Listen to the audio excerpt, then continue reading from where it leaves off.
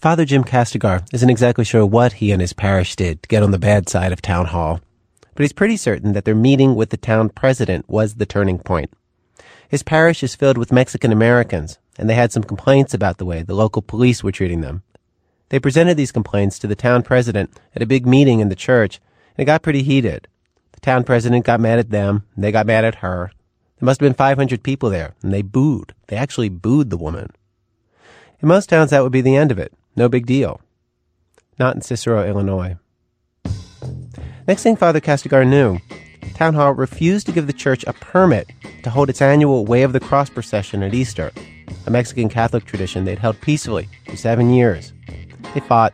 They got the permit. Then came the tamale dispute. The church youth group was going away on a retreat, and they needed to raise some money to do it. So they stayed up all night making tamales in the hall, and they were out in front of church selling the tamales for a donation for the youth group retreat. So I'm just after Mass. I'm still vested. Come out in front. I was greeting people and standing on the front porch of church, and a policeman comes up and says, "I have to give you a ticket, Father." I said, "What for?" I was quite surprised, actually. And he goes, "The ticket read for running a business without a license."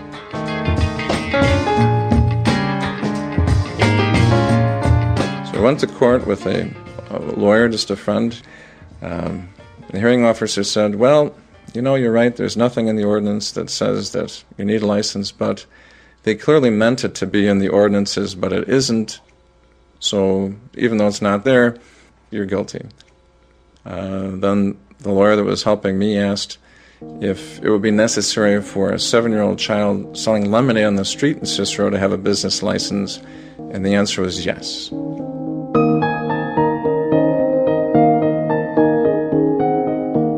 The youth group didn't give up.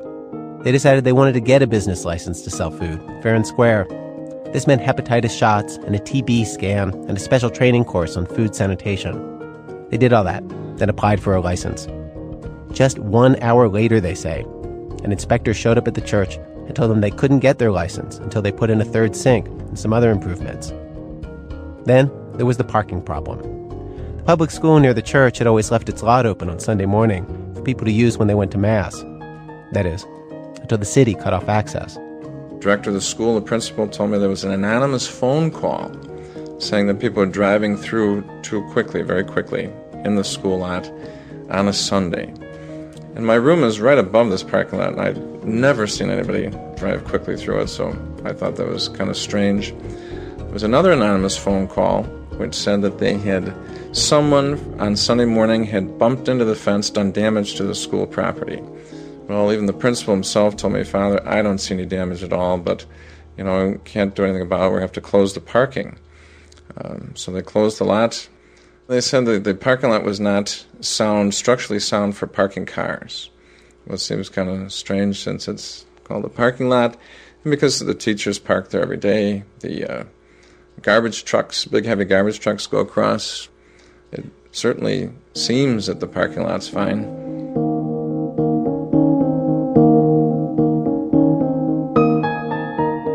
The city of Cicero insists that it is not targeting the church for political reasons, that the timing of these incidents is a coincidence, that the town president, Betty Lauren Maltese, is a Catholic herself and would never wage war via city inspectors.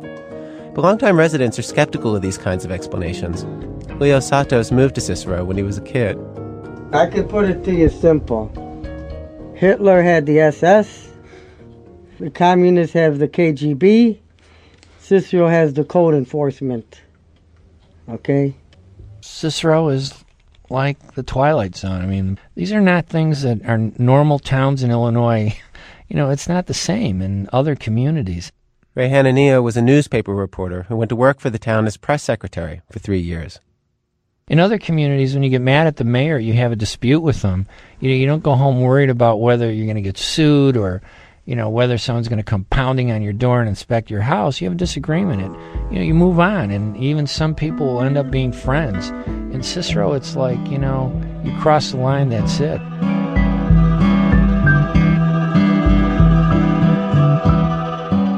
Cicero is just different. For most of the 20th century, there were direct links between town hall and the mob. For most of the 20th century, town hall didn't hesitate to strong-arm anybody. If city officials decided they didn't like you, you obeyed, you suffered, or you got out of town. And then, finally, Cicero got into a fight that it had trouble winning. From WBEZ Chicago and Public Radio International, it's This American Life. I'm Ira Glass. Today on our program, Cicero, Illinois, the story of a town in a bubble, and what happens when the bubble pops. I should say before we go any further that Cicero is just over the border on Chicago's west side. And although officially it is called a suburb, what it actually looks like is just another west side Chicago neighborhood. Working-class families, brick bungalow houses. For decades, Cicero was this place that did not want outsiders moving in, that fought violently against blacks and other minorities coming to town. And then, at some point, the outsiders came anyway.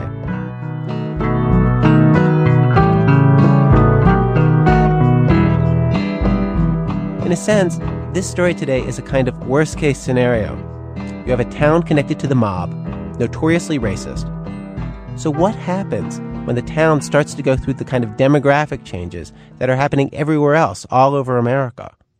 What happens when people of other races start to show up in large numbers?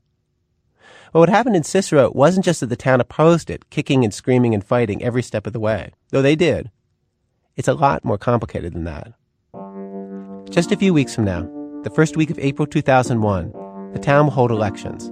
The same Republican political machine that has run the town for decades faces a Hispanic challenger, who the machine is likely to defeat, despite the fact that 3/4 of the town is now Hispanic. Today, we explain how that is possible. Stay with us.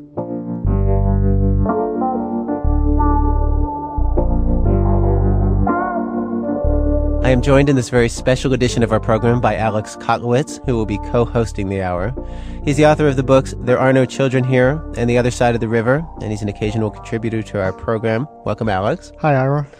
So, Alex, our plan here is that sometimes we're going to do these stories together, sometimes we're going to trade off between us. Why don't you take us into Act 1? Sounds good. Act 1, Untouchables. To understand how Cicero handled an influx of Hispanic outsiders, you have to understand how the town traditionally dealt with conflict.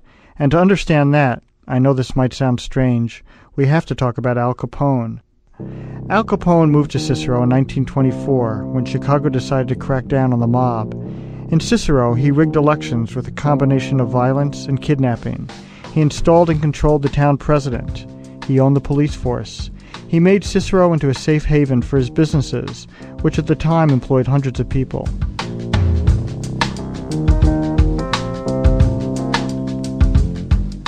However the outside world might see Al Capone, people in Cicero remember him fondly.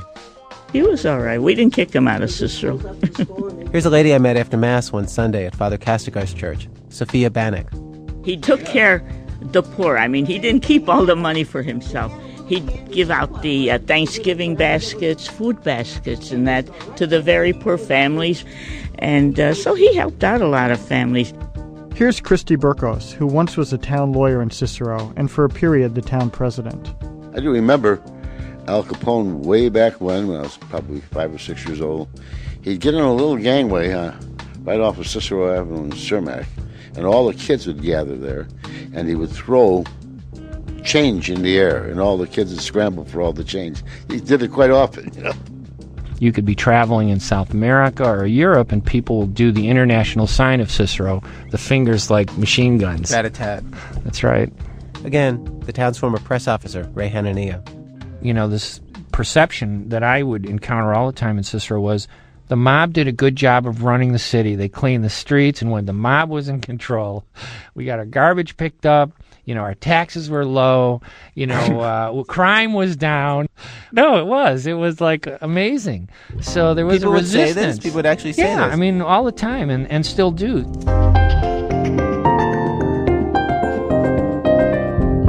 The town's connection to the mob didn't stop with Al Capone. It continued straight through to the present day.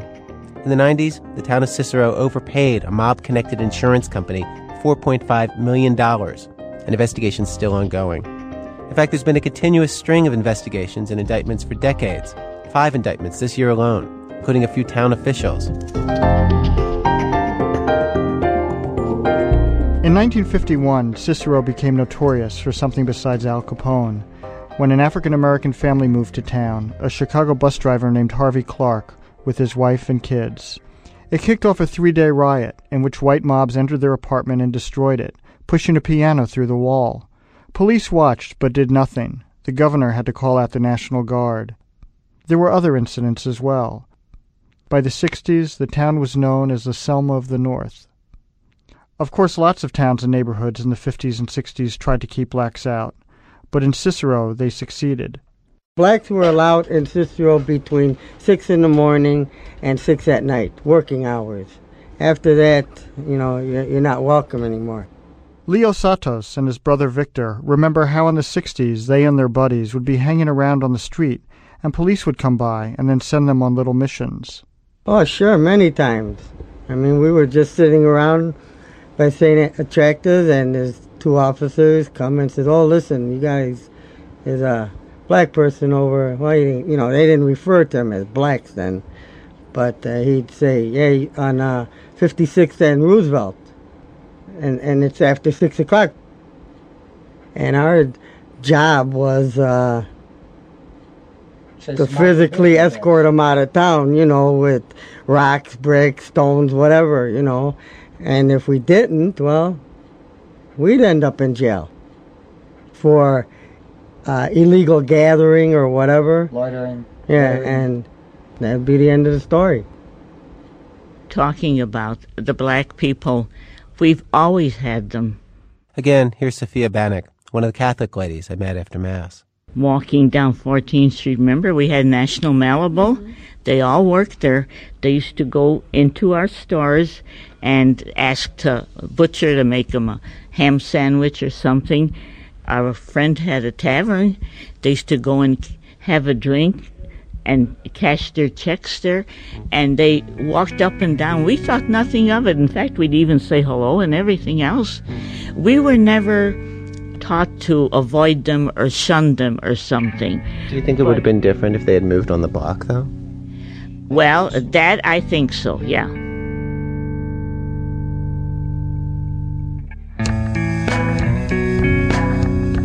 In the summer of 1966, Martin Luther King Jr. came to Chicago after his successes in the South, and he staged marches in Chicago neighborhoods that weren't far from Cicero. But when he threatened to march in Cicero, county officials warned that it would be a suicide mission. That was the phrase they used. As recently as the 1980s, a federally monitored effort to desegregate Cicero failed to lure black families to town. Around that time, a run-in between a police sergeant and one of the few African Americans who had moved to Cicero resulted in 1980s-era mandatory human relations training for the entire Cicero police force. Longtime civil rights activist Cale Williams helped organize the session.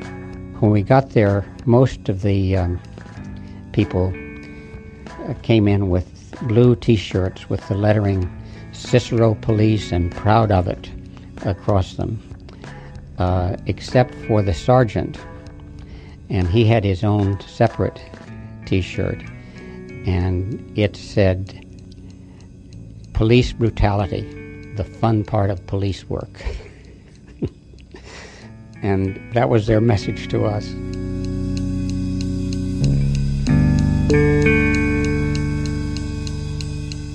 So this was the environment the Mexican Americans moved to when they arrived in Cicero, starting in the 1970s. Hostile residents, hostile officials. And this is where our story really begins.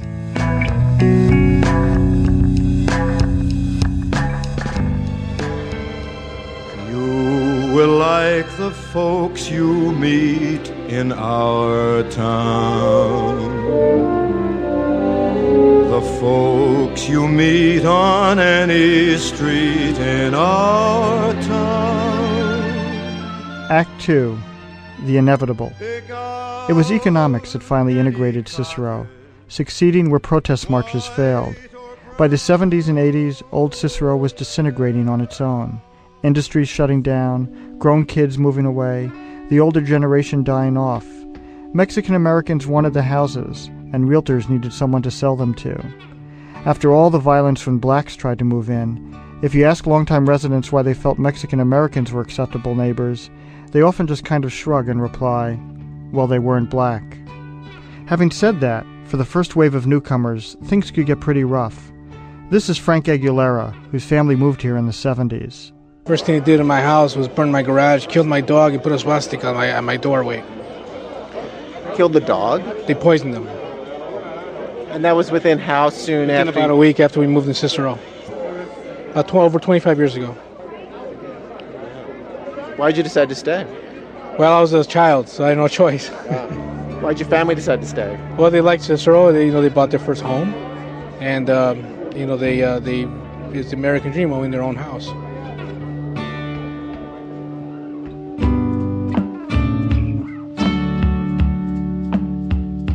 In 1980, just a fraction of the town was Hispanic. By 1990, it was a third of Cicero. In the 2000 census, Hispanic residents make up 77% of the town. Drive on Cermak Road, and what you see today is a clean, prospering community whose businesses are mostly Mexican.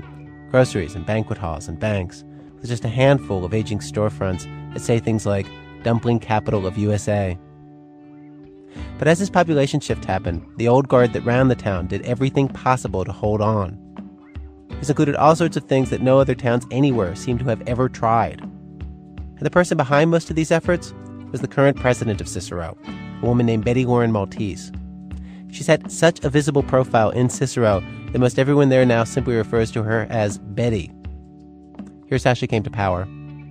She was once married to a city official named Frank Maltese, 19 years her senior, who also apparently worked as a bookie for a mobster with the unhappy name Rocco Infelice.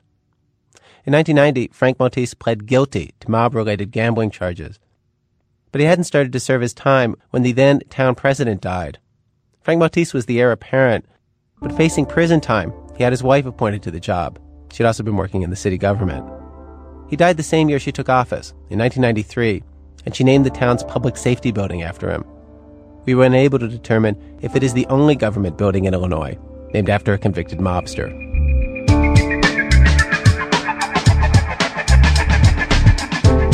The white constituents of Cicero feared that having Mexican Americans in town meant Hispanic gangs were coming to town. And in fact, in some neighborhoods, there was some new gang activity. Betty Lauren Maltese put in place a series of ordinances that were so aggressive that, in fact, they were found to violate the United States Constitution. First, there was a measure to limit the number of people who could live in any one residence, apparently aimed at big Hispanic families. Then a measure that would seize the cars of suspected gang members, and one that would evict gang members from town. The city started suing the parents of kids who were in gangs. Ray Hanania worked for Betty Lauren Maltese starting in 1993 and describes the kind of debates that would surround these ordinances. One of the ideas we came up with was when you arrest a street gang member, put them to some public use. Make them sweep the streets, make them clean windows, make them scour the graffiti off the garage doors. It seemed like a great idea. And Betty just needed to take it one step further. She wanted to make him wear a pink apron. And the logic was good. I mean, when you think about the logic, she wanted to embarrass. She knew that the power of street gangs wasn't just being a member. It was the peer pressure and intimidation. So put a pink apron on him. Let your tough friends see you sweeping the curves.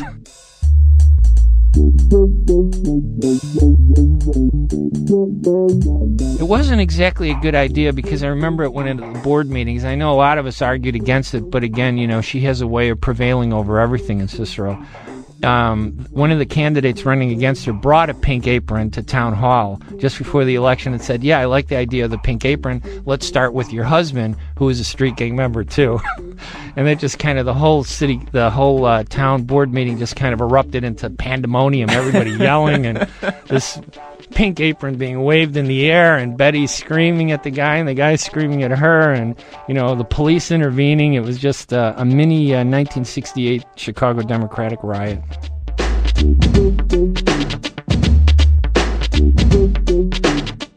In putting together today's radio program, we tried a number of times to get an interview with Betty Lauren Maltese, but were always turned down by her spokesman, Dave Donahue. Generally, as a rule, she just, doesn't give interviews. Is she giving any interviews during the campaign? I mean, she's running for... Not so far. We asked for a copy of her schedule. Maybe we could watch her at a fundraiser or meeting with the town committee. No, we were told. They don't give out her schedule because of threats on her life. Over the last 4 years, she's had so many different ordinances and civil lawsuits filed against gangs that they've become very angry, and they've taken it out on her in terms of threats against her and her family. When's the last time? How often does that happen? I don't really talk to the police chief about it much. He takes it all in, and a lot of it's been turned over to the Attorney General and the state's attorney as well. So we checked with the Attorney General and state's attorney, and they told us that, in fact, no one's reported any threats on her life. Which brings us to the real reason she doesn't do interviews. She's got a 99% name ID rate in this town, and like a 70% approval rate. She doesn't really enjoy the media spotlight, and she doesn't need, media attention to win her election.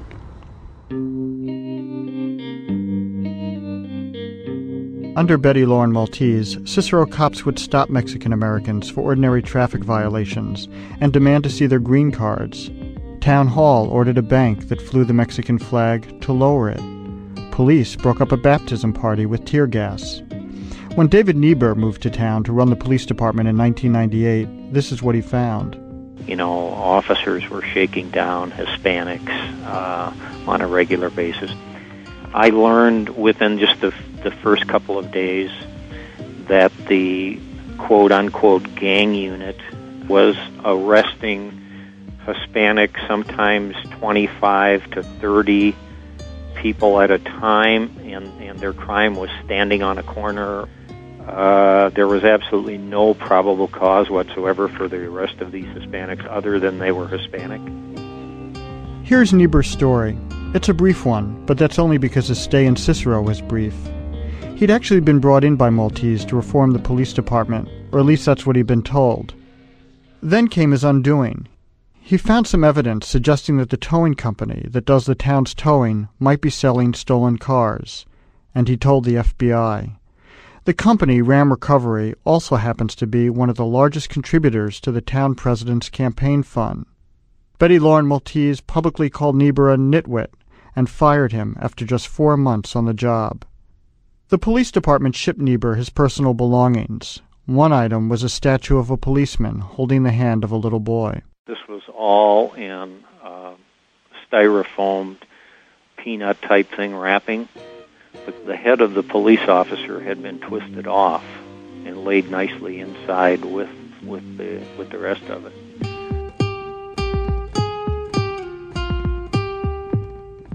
When we asked Cicero spokesman Dave Donahue why Niebuhr was fired, he said it wasn't because he was cooperating with the FBI, but because he simply mishandled town documents. What David Niebuhr did, in a misguided attempt to either make himself look better or to ingratiate himself with federal officials, decided to turn over all the original towing records to them without making a copy. But in a case like that, wouldn't it be a simple matter just to get the feds to make copies and send them back? It would have been, and the town attorney was going to do that, and he specifically told Niebuhr, I believe, well, just hold on, we're going to make a copy, and then we're going to give it to him.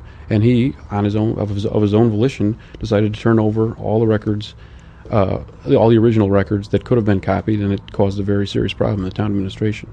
No, but I mean, once the town found out that he had turned over the originals, couldn't they just go to the feds and say, make us copies and send these back? It doesn't seem like that serious a thing. I don't know if they give you back records after they've gotten them. I couldn't tell you that. The towing company Ram Recovery was never indicted and has denied any wrongdoing.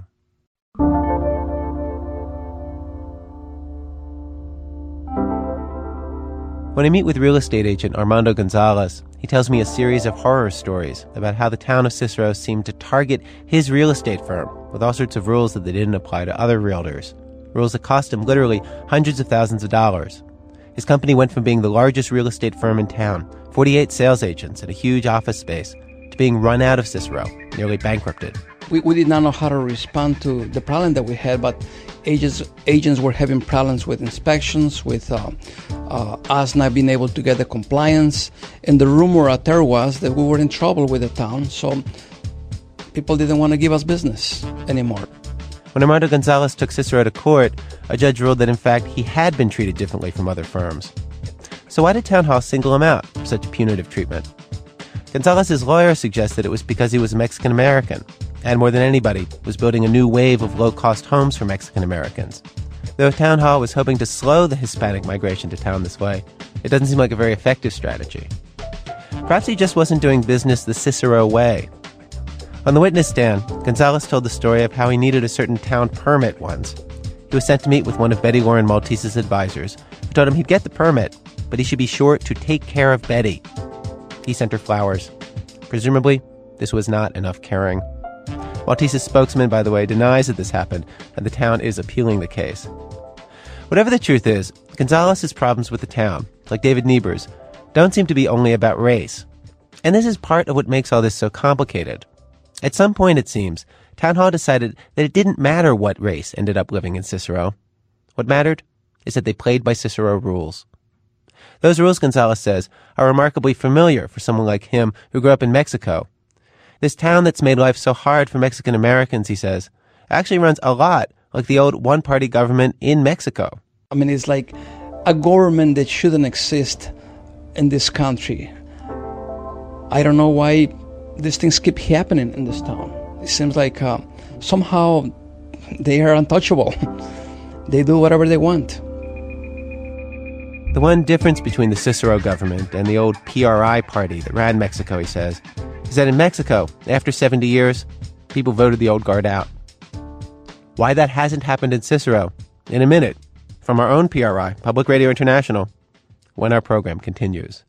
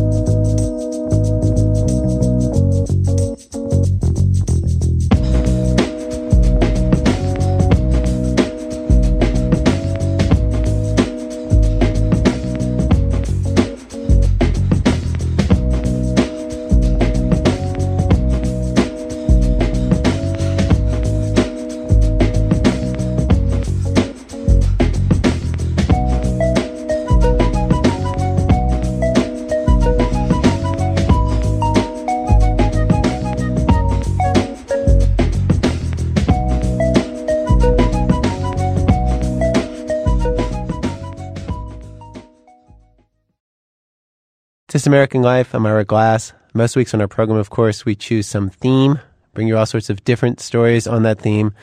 But today we're devoting our entire show to a brief history of Cicero, Illinois, which sits directly next to Chicago, a town of 85,000 Cicero is, and how Cicero for decades tried to keep the world at bay, and what happened when the world refused to stay at bay.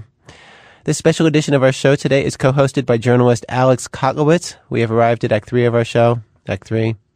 Or by other means. So Hispanics were sometimes treated badly by town government. But this is a democracy. Hispanics make up 3/4 of the town's population. How hard could it be to vote out the current administration and vote in somebody of their own? That's what Joseph Mario Moreno thought anyway. He's a county commissioner. He moved to town about a year ago and let it be known that he was planning to challenge Betty Lauren Maltese for town president. Moreno was well connected. It looked like the first time an Hispanic candidate could win. So town officials introduced a referendum, lengthening the residency requirement to run for president from a year to a year and a half. This would have kept Moreno out of the race, and it so alarmed a federal judge that he knocked the referendum off the ballot, and then told the town that for the next 5 years, federal monitors would be sent to Cicero to watch over every election. Then on December 15th of last year, Moreno and his wife were coming home from a late-night party in Chicago. He claims they were tailed by an unmarked Cicero police car, and as they entered Cicero, they spotted another cruiser parked with its lights off, right on the border. We did both simultaneously say, they're going to stop us, they're waiting for us. I was given field sobriety tests, passed those tests. 4.5 hours later, I found I was charged with a DUI. I asked to take a breathalyzer. I was declined. Police officers indicated to me, I got to do what I was told to do, quote. You know, they claimed that it was a random stop. I drive a black Navigator with Moreno plates. You could smell something afoul in that whole incident. I mean, that incident baptized me into Cicero politics.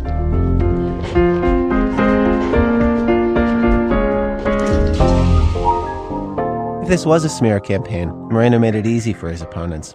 Because of a previous DUI conviction, it's actually illegal for him to drive at night at all. as Betty Warren Maltese's spokesman Dave Donahue happily points out.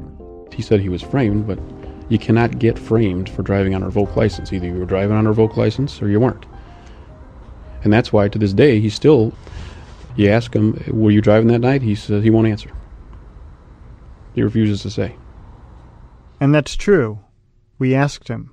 And did I read too, though, that you weren't supposed to be driving? That's assuming I was driving. That's one of the things we won't discuss because we want to keep them thinking. Just to be clear, under the terms of when you're allowed to drive, was it legal for you to drive at all after 7 p.m. that night? Assuming I was driving, absolutely not. Regardless, the Attorney General didn't see enough in the case to prosecute Moreno. Then in February, the Maltese campaign tried another tactic, which led the local news that night. Political rivals of Cook County Commissioner Joseph Mario Moreno first accused him of beating one of his ex-wives and failing to support their child, citing 1974 divorce files in which a Diana Moreno claims a Joseph Moreno subjected her to repeated mental cruelty. We will no longer accept a fallen leader anymore.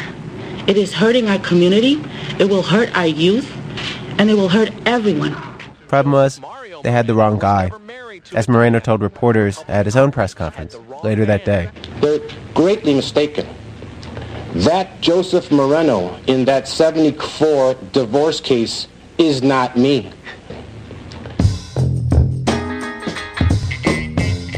In the hands of the right candidate, such a blatant and botched attempt at character assassination could be spun into political gold.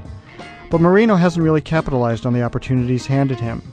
What's more, Moreno is rather soft on specifics about what he'll do for Cicero.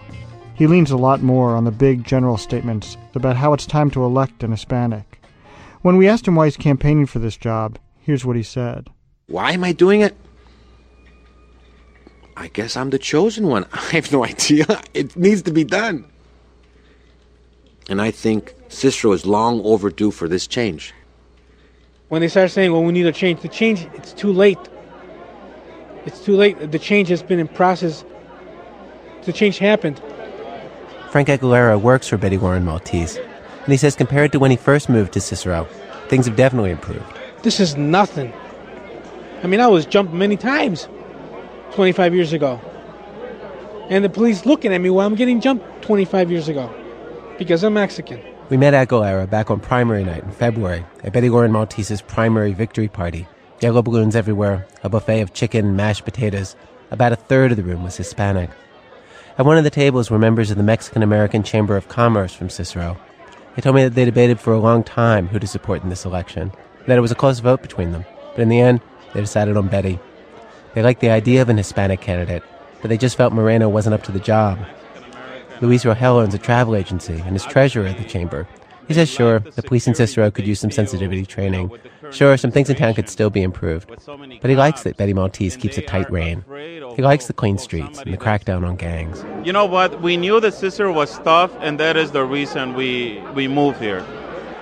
When you talk to the Mexican-American homeowners, obviously they like the security that they feel, with the current administration, with so many cops. They moved into a town looking for a better way of life, and obviously they moved in because they thought that town of Cicero is more secure than Chicago. I grew up on 26th Street, and I know what that is, and I moved into Cicero because I looked in the area, and it's sure, the cops are tough, but really realistically that is what I want. Betty Warren Maltese's campaign slogan is, "She's tough because she cares." And it's actually this combination of toughness and caring that's new about her politics. At some point in her tenure, it must have become clear that she'd never stay in office if she only responded to the flood of Hispanics with hostile ordinances and punitive policing. To those old-school Cicero tactics, she's added the more modern approach of maintaining power by sharing it, or at least seeming to share it. And so today in Cicero, there's an odd mix of hostility and accommodation, all happening at the same time. She's helped build 5 schools for the new Hispanic families in town. There are lots of Hispanic faces at Town Hall. 3 of the 4 town trustees are now Hispanic. Maltese's assistant is Hispanic. And she just announced a minority set-aside program, funneling public money to minority-owned businesses. And before she takes the stage at her own victory party, there's this. Bienvenidos. Hoy es un día muy feliz para nosotros. Town trustee Ramiro Gonzalez gives a speech. He thanks the campaign workers, threatens gangs who supposedly disrupted voting, and concludes with this. Que viva Betty! Gracias. People yell Betty and Viva, and then there she is. We finally see her in person, Betty Warren Maltese, looking a bit like Elizabeth Taylor during the John Warner years. A middle-aged woman in black pantsuit, heavy black mascara, long eyelashes, a crown of teased, fluffed-up hair. Given the ham-handedness of her attacks on Moreno, she handles the crowd and the press. There are a half-dozen TV cameras present, like a seasoned political pro. She has a certain charisma. Incredibly, one of the first things she does is actually thank the federal monitors who came to town to keep an eye on her. I want to thank the outside agencies, especially the federal monitors that came in, because I know it was a tedious task for them, and I'm sure they did not want to be here. And I hope that they continue to remain with us, because I think they'll see that the problem was not with the Republicans, but... Not long after, she reads the day's lopsided voting results to her fellow Republicans. Republican ballots cast were 7,499.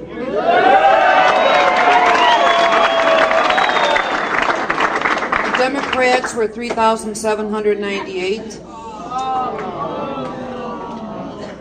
Well, come on. I mean, it is a democracy. In the end, twice as many people voted for Maltese in this primary as for all the other candidates in both parties combined. It's a measure of what a long shot this race is for Moreno, who'll be her Democratic opponent in the general election in April. So if the media wants to leave so we can party, and I'll tell you again, I was never afraid against Mario running. I was afraid of him driving. Moreno's only chance is if he can bring thousands of new voters out to the polls, something no one in Cicero has ever done. Meanwhile, Betty Warren Maltese has amassed $1 million to spend on the campaign. A huge amount, a crazy amount by any standard, for an election in a town that you can drive from end to end in just 10 minutes. Thank you, and viva Cicero!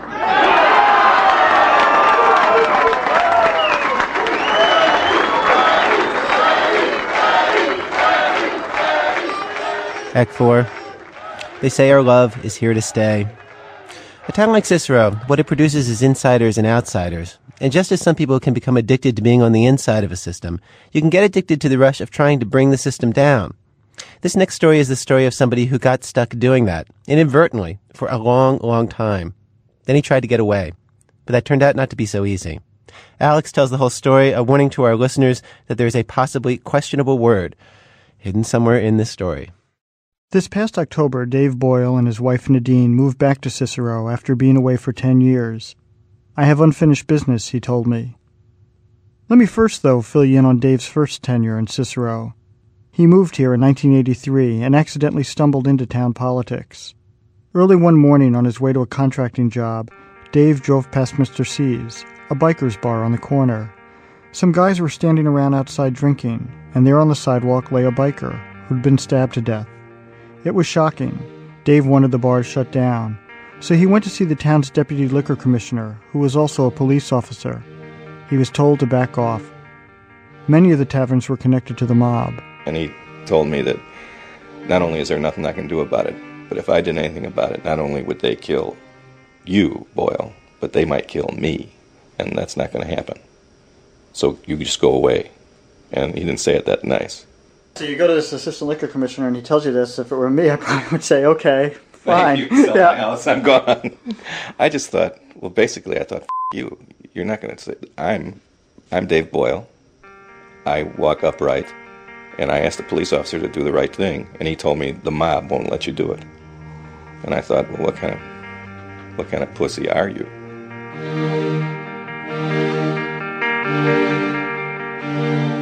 A word here about Dave Boyle. He's a Vietnam vet and is built like a rugby player. Under different circumstances, Dave might have been a barroom brawler. He's loud, curses lots, likes to brag about what a good fighter he is. In short, the perfect person to take on Cicero. In fact, it's hard to imagine any other kind of person being willing to take on the town. At the time, Cicero still had a whole thriving district full of strip joints and prostitutes and bars that stayed open till 6 a.m.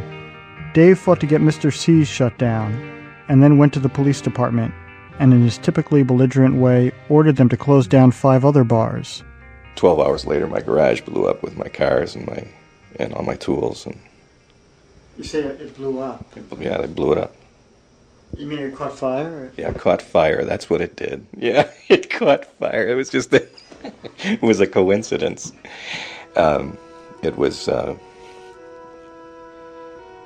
It took about 10 minutes to burn the whole thing to the ground, cars and all.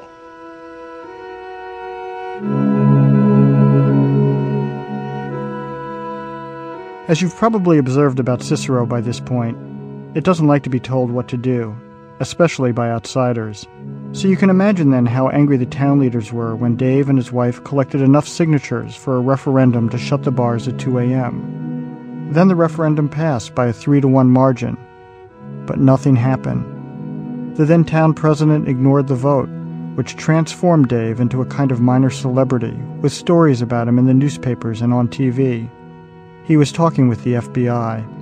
So what might otherwise have been a fairly small matter, the time bars should close, suddenly became quite big. Dave and Nadine soon found a dead snake slung over their front porch railing, and the police harassed Dave, arresting him or threatening to arrest him some 11 times.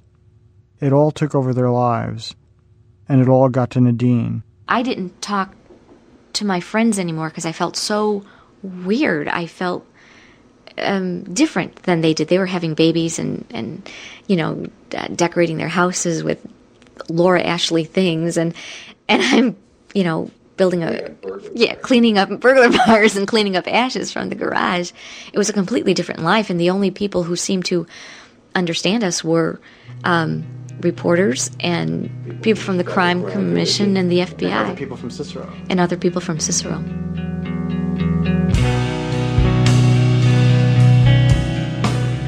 Here's how far it went. Dave made not 1, but 2 bids for local office, but his bluntness and go-it-alone style didn't exactly win him votes. At one point, he posted a sign in the town president's office saying, "Future office of Dave Boyle." He lost both elections. After 7 years of fighting town hall, Dave and Nadine decided it was time to go. Friends felt they were run out of town, and though Dave says that wasn't the case, it was. They were beaten down, drained, both emotionally and financially, and Nadine, quite frankly, just wanted to get the hell out of there. So they moved to Houston, Texas in 1990.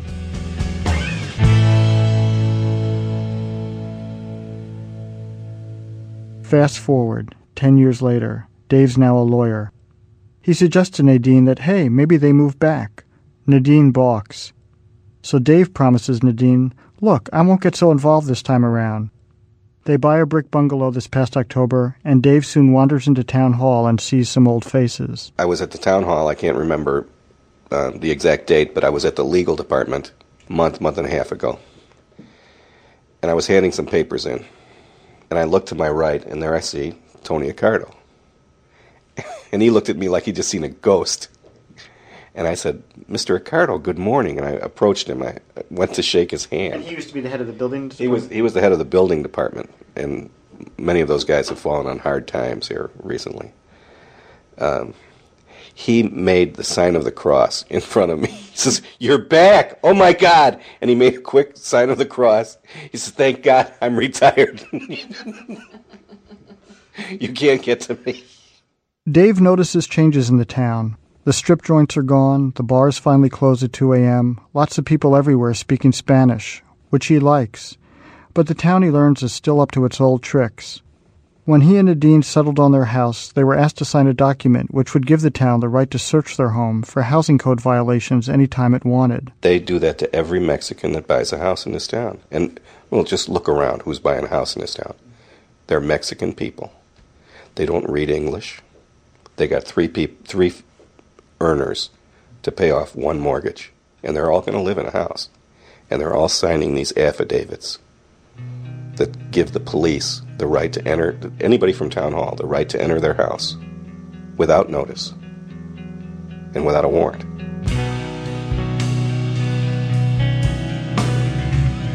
Dave insisted the town change the wording of this document, which they did that same day, and that got the ball rolling.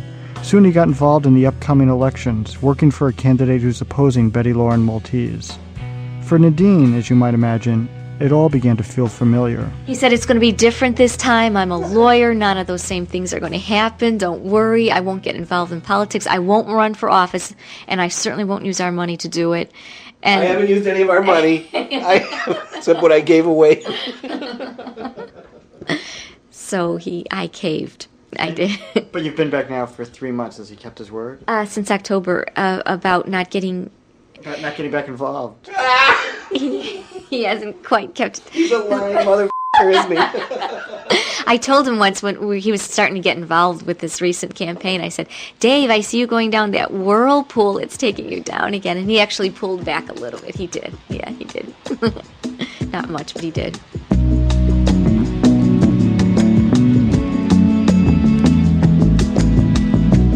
I asked Dave what his next move is. I'm going to build an attached garage, he tells me. No, how about in terms of the town, I ask. He smiles and says, that's part of it. I have to apply for a permit, he says. That's his plan. Say bad things about the town president in public, and then apply for a permit.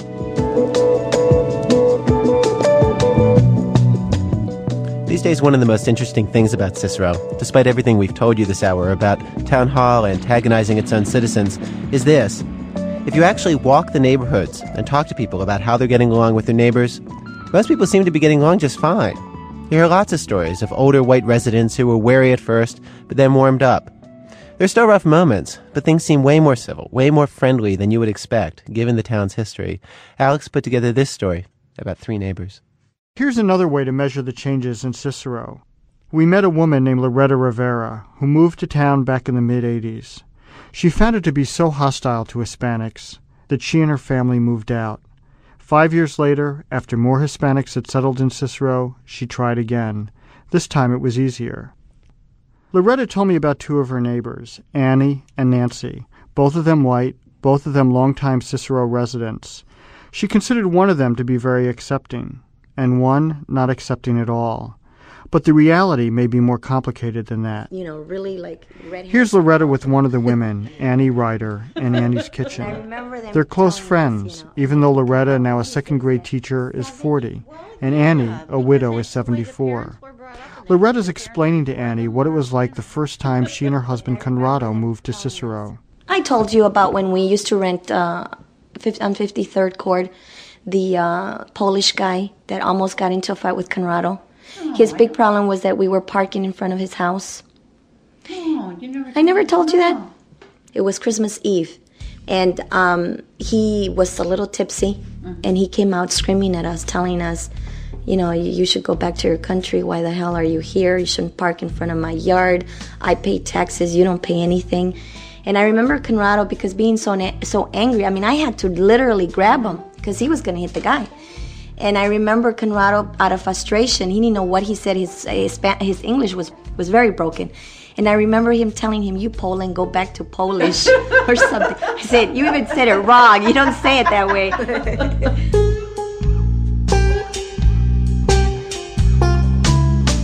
And he also, again, blamed us, you know, that's why Cicero was in such a bad rut, because ever since Mexicans started moving here, we were ruining the town and blah, blah, blah. This town has been ruined so many times. It's like, oh, forget it.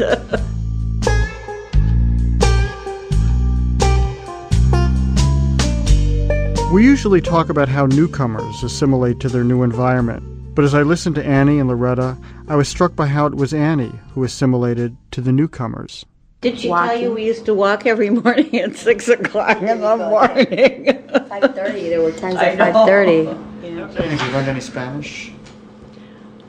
Yo no sé. She learns it and then she forgets it. Yeah. I remember when we first started walking. Remember we made a deal? Every week I was going to teach you a new word, and then the next day I would ask her and she would go, huh? Forget it. And then we would come and have coffee.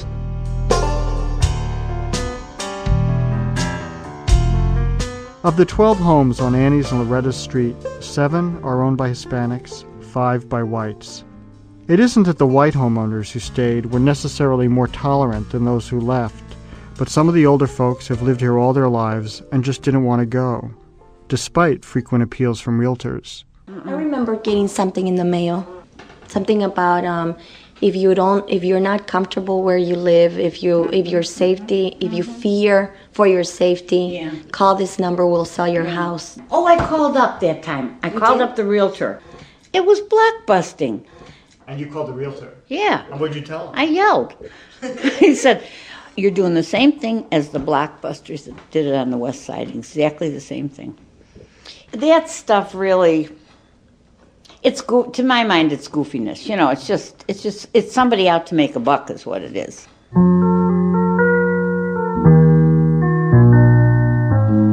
When I first met Loretta and I asked her about her Anglo neighbors, she volunteered a story that happened when she first moved in 12 years ago.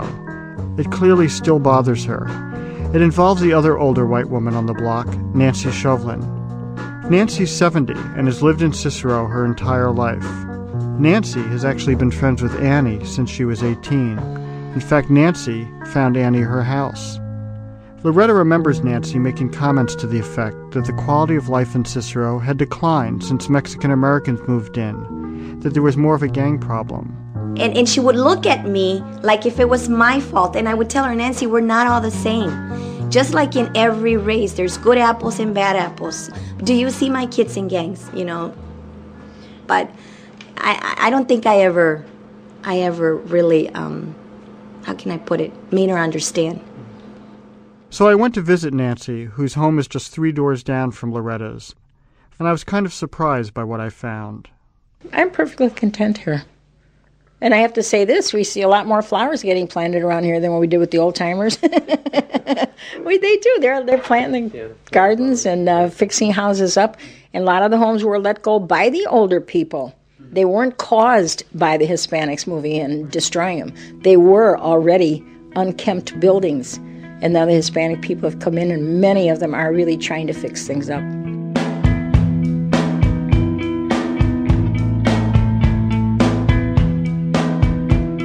It turns out that Nancy helped Dave Boyle close down Mr. C's, the biker's bar, going door to door with petitions. And she raised $600 from neighbors to rebuild Boyle's charred garage. For Nancy, like Annie, this was her home, and so it never occurred to her to move. Have you learned Spanish at all? I took one course of conversational Spanish at Morton College, went back for the second course, and they didn't have enough students, so they didn't have the course. I used to go to one little store over here when I was taking the course, and a greeting in Spanish is hola, like hello. Every day I'd go in the store, and before I walked in, I thought, nah, I got this right this time. And I'd go in and I'd go, hello.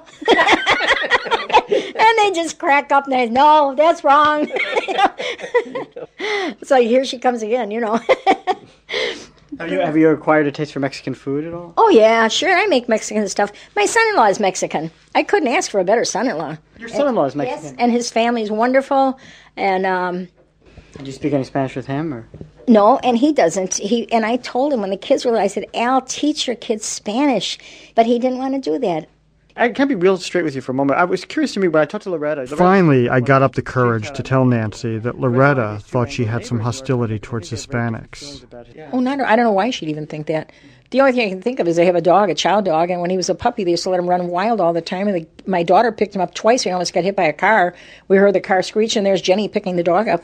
And she yelled at Loretta finally. She said, keep the dog in. He's going to die, because we had a chow, and we loved it. That's the only incident, though, that I can think of.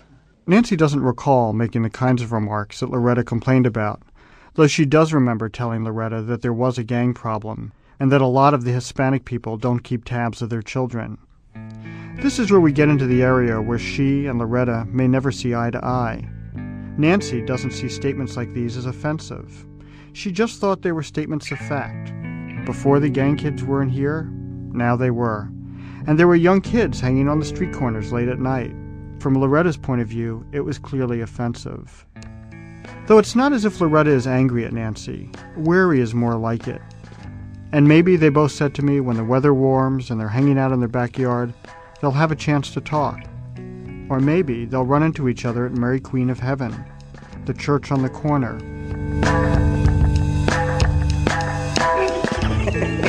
This is my pal. And this is Virginia Diaz. Which brings me back to Annie. One Sunday I attended Mary Queen of Heaven with her. We walked from the sacristy to the choir loft. Not very far, but a 20-minute journey with Annie, who stops to say hello to everyone in her path. This is Armando Herrera, and he the can't best good-looking guy. He can't sing. You can't sing. Well, you don't want me to. That's right, why. I don't. There's something remarkably easy about Annie, and it's what I think in the end so drew Loretta to her. Annie has for 30 years been the musical director at the church. The organ's located in the balcony, at the rear of the church, and from there, Annie, perched on a wooden piano bench, has watched Cicero change. On Sundays, she plays organ for the English Mass at 8:30, and then for the Spanish Mass that starts right after. So, Annie, can you understand the sermon? I can get the gist of it. You want to know what the gist of it is? The basic gist of it is, I give you a new commandment. Love one another as I have loved you. That's the basic. Mm-hmm. This church's congregation once was all white. On the morning I was there, at the English Mass, there were maybe 150 worshipers spread out in the pews, all, as Annie joked, over the age of 90. At the Spanish Mass, the pews filled with 1,000 people, mostly families. Some couldn't find seats and so stood along the walls of the church. Over the years, Annie has learned the Spanish hymns.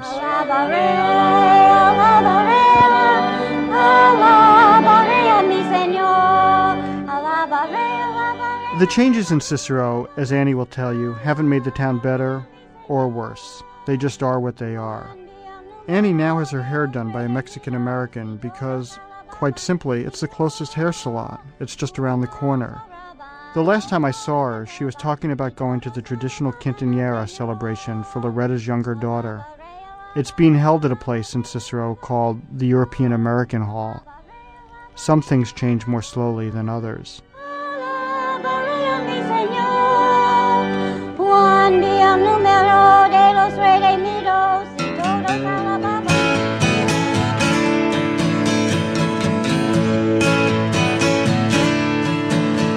Well, I won't back down.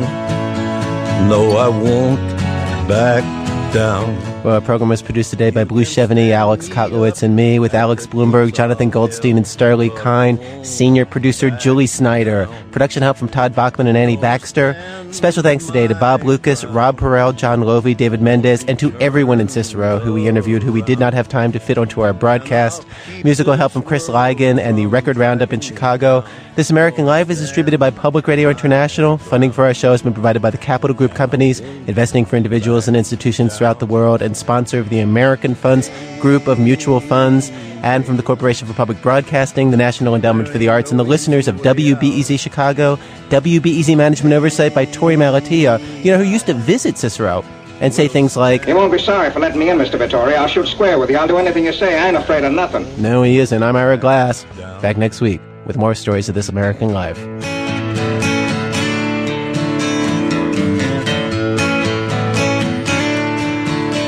Well, I know what's right. I got just one life. PRI, Public Radio International.